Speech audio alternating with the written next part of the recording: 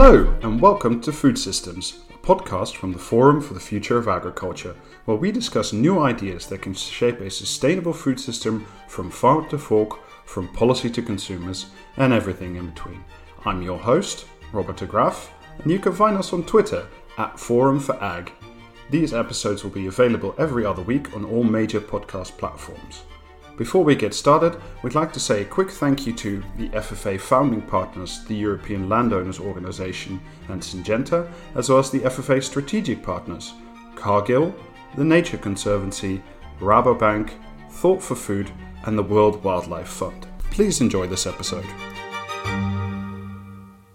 Hello and welcome back to Food Systems. In the run-up to the 2021 FFA conference, we are happy to talk with one of our keynote speakers, indeed one of the founders of the Forum for the Future of Agriculture. Erik Veerwald is the current Chief Executive Officer of Syngenta and previously held senior positions in the worlds of chemistry, water treatment and agriculture. And in a recent opinion piece on CNBC, he called on the Biden administration to embrace regenerative agriculture. So really one of the foremost leaders in the world of agriculture and sustainability. Erik, thank you so much for joining us on Food Systems. Glad to be here, Robert. Let's dive straight into it. The theme of the FFA 2021 conference in March, indeed you are one of our speakers, will be food system renewal.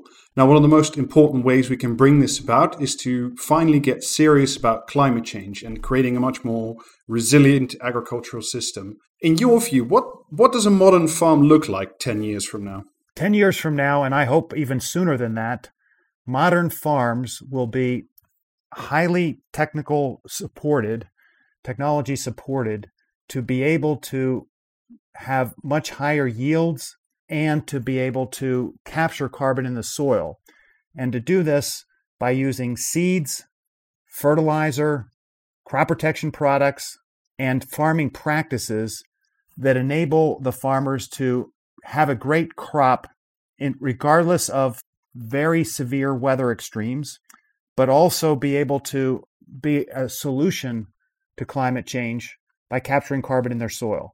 And they'll do this by using the best tools, both product tools and digital tools, and be able to measure how they're doing with sustainable agriculture, how they're increasing their yields, and how they're capturing carbon in their soils. Okay, so let's talk a little bit about that story of technology. So how do we get these new practices and these new technologies in the hands of farmers to accelerate the changes that we know we need? Well, first, the governments have to put in place the incentives for farmers to do this. And I think the first step needs to be outcome goals around agriculture sustainability. So today, 13% of the EU's greenhouse gas emissions come from agriculture. Transportation is 28%, industry is 26%, power is 23%, and buildings are 13%.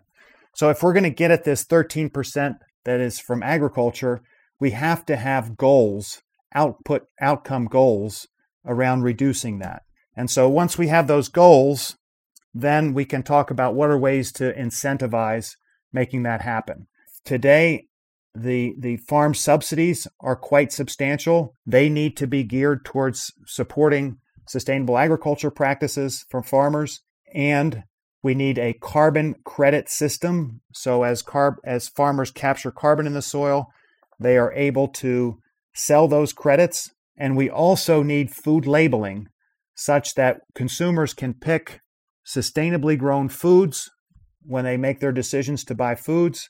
That way, that food companies, the retailers, the whole value chain will be incented, and that incentive will go back to the farmers who will get rewarded in all three ways for sustainable practices. I want to get back to the question of Europe and its set of goals in a moment, but I wanted to stick with technology for now. In the op-ed piece for CNBC that I talked about in the introduction, you said that this needs to happen in the coming years.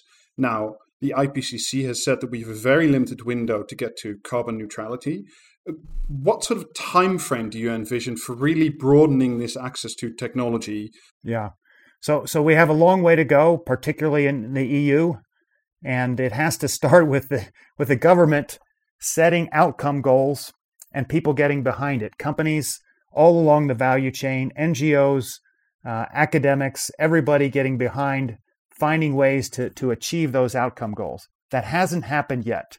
So far in the EU Green Deal and the Farm to Fork strategy, they have not listed outcome goals. They've listed input goals, but not outcome goals. So that's the first step.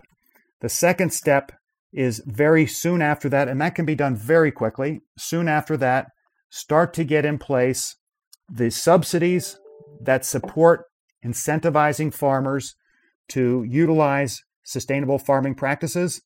That includes cover crops, no or low or strip till agriculture, and using seeds and inputs that get higher yields. The higher yields reduce the amount of land that you need for farming and can stop deforestation and eliminate food waste on the field itself. Well, let's talk about outcome goals for a second. As you say, the share in Europe is now 13% of emissions come from agriculture. What would you believe is possible for outcomes? I mean, Syngenta is an agricultural technology company. What do you believe is feasible? By how much could we reduce at least European emissions? Well, I think by 2030, we should have a goal of at least halving that output. So going from 13% to less than half of that. So we go from being part of the problem to being part of the solution. And to me, the sooner we set the goals and the more aggressive the goals are, the quicker the actions will be to achieve them. And so far, I haven't seen any outcome goals for agriculture. I find it interesting. You just mentioned the idea of carbon credits and carbon farming. Now, there are some who are quite skeptical about this, who say, well, it's about land management and it's not so easy to create a reward system for really measuring how much carbon is in the soil and how to convert that into a financial instrument. What do you see how do you see the future of carbon farming as a tool, not just for the environment, but also for farmers' profits? First of all, I think it's a great opportunity for farmers and for the whole value chain and for the world. There is so much opportunity to capture more carbon in the soil. There's already a great amount of carbon in the soil, but a lot of soils have been depleted, and a lot of that carbon has been emitted because of not using regenerative agriculture practices. And so there's a great opportunity here, and what has to be put in place is we have to be able to estimate the carbon capture through these practices, so we understand what practices a farmer uses, and we can verify that through digital tools, and then estimate what the carbon capture is through that, and then verify that estimation, that algorithm, through sampling, statistically driven sampling, and from that be able to determine the carbon credits that farmer gets, that farmer can then sell. And there's a huge demand for those carbon credits from companies that are committing to carbon neutrality that need offsets. So I think it's the perfect opportunity. So I think that's a really important element of this. Globally, $700 billion a year in subsidies to agriculture. Today, almost none of that is going to incentivizing farmers for sustainable agriculture practices. So we don't even have to increase that at all. We just repurpose it to incentivize regenerative agriculture practices. That is a huge opportunity to drive farmers to adopt these practices.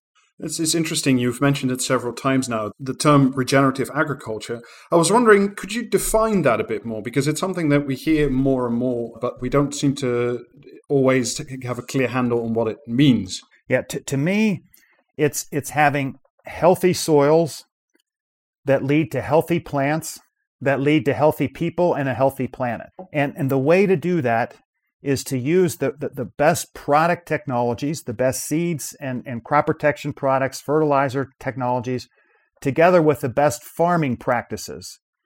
And the farming practices, to me, include low or no-till or strip agriculture, so you leave the carbon in the soil. That includes using cover crops between crops so that you put more, you protect the soils, but you also put more carbon into the soil. And then higher yields also are really important. And to help to regenerate the soils, rotating crops so that there are different nutrients that are going into the soils from the different crops. If you do all that, you have high yields. To me, that's regenerative agriculture that can enrich the soil, can have high yields, and capture carbon from the atmosphere. Let's talk a bit about, you just mentioned it, healthy people and a healthy planet.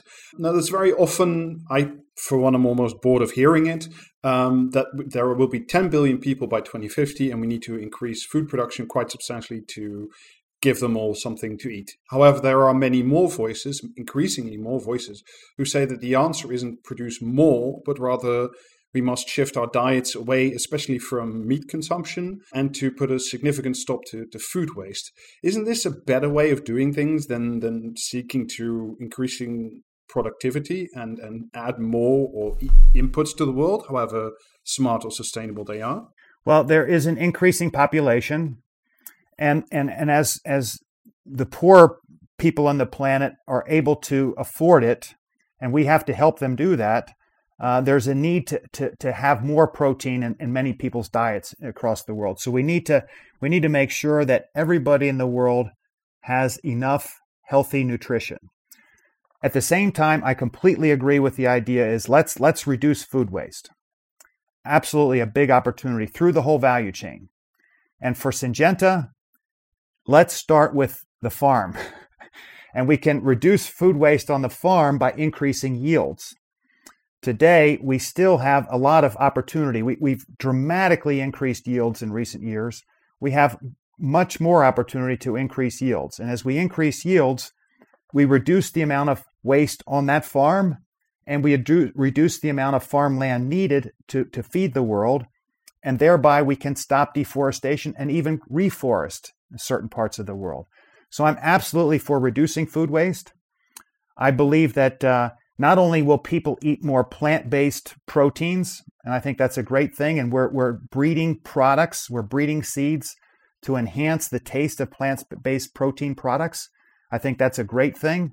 But I also think for many, many years to come, there will still be people eating meat, and to make the meat value chain more sustainable is also a priority and an opportunity, I think a tremendous opportunity. For example, we have a corn product called Enogen, which we've bred to have an enzyme in it that it makes its own enzyme that allows the animals to digest it better. And therefore it increases the amount of weight an animal gains per unit of corn by 5%.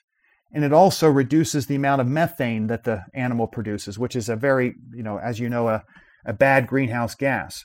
So that's just one example of ways to make the meat value chain more sustainable, but also to enhance the plant-based protein value chains and reduce the amount of food waste on the farms, but then also through the whole value chain. I think if we do those things, it's going to accelerate agriculture and the food system being a big part of the solution to climate change. I would certainly agree that technology has a large role to play, but unfortunately, we are currently both speaking from Europe. What we've seen certainly over the last 2 decades, if not longer by now, is that we've often run into resistance to fundamental change in the agricultural sector, often from a general public who, right or wrong, have an idea of what their local or their national farm should look like.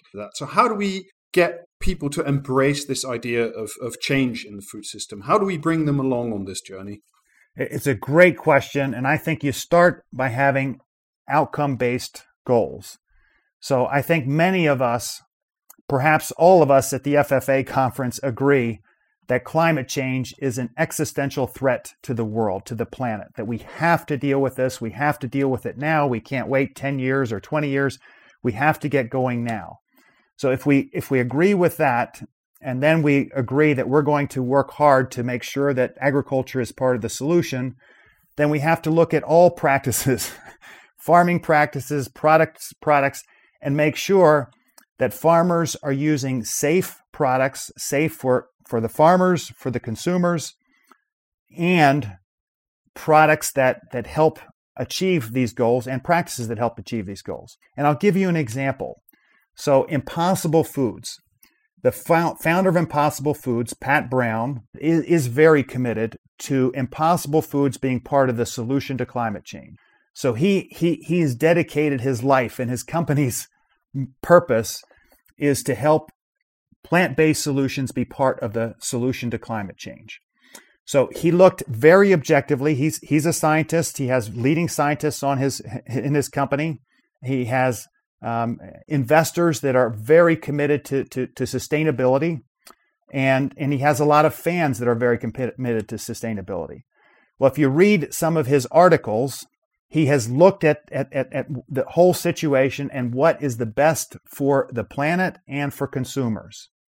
And he has concluded that smart use of safe, regulated technologies that enable lower no-till and higher yields not only produces great products that are safe and nutritious, but also helps protect the environment, helps capture carbon in the soil, helps reduce the amount of land needed for agriculture, and does the kind of things that we're talking about. So my view is set outcome goals and let entrepreneurs, scientists that care greatly about the planet help guide us on what are the right technologies, what are the right practices, and regulators play their role. We need science-based regulatory processes, very strict regulatory process that ensure safety. But with that kind of drive, with entrepreneurs helping to make these things happen, I believe that the trust in the system will improve, and that we'll be able to use the right set of practices and product technologies to solve this thing.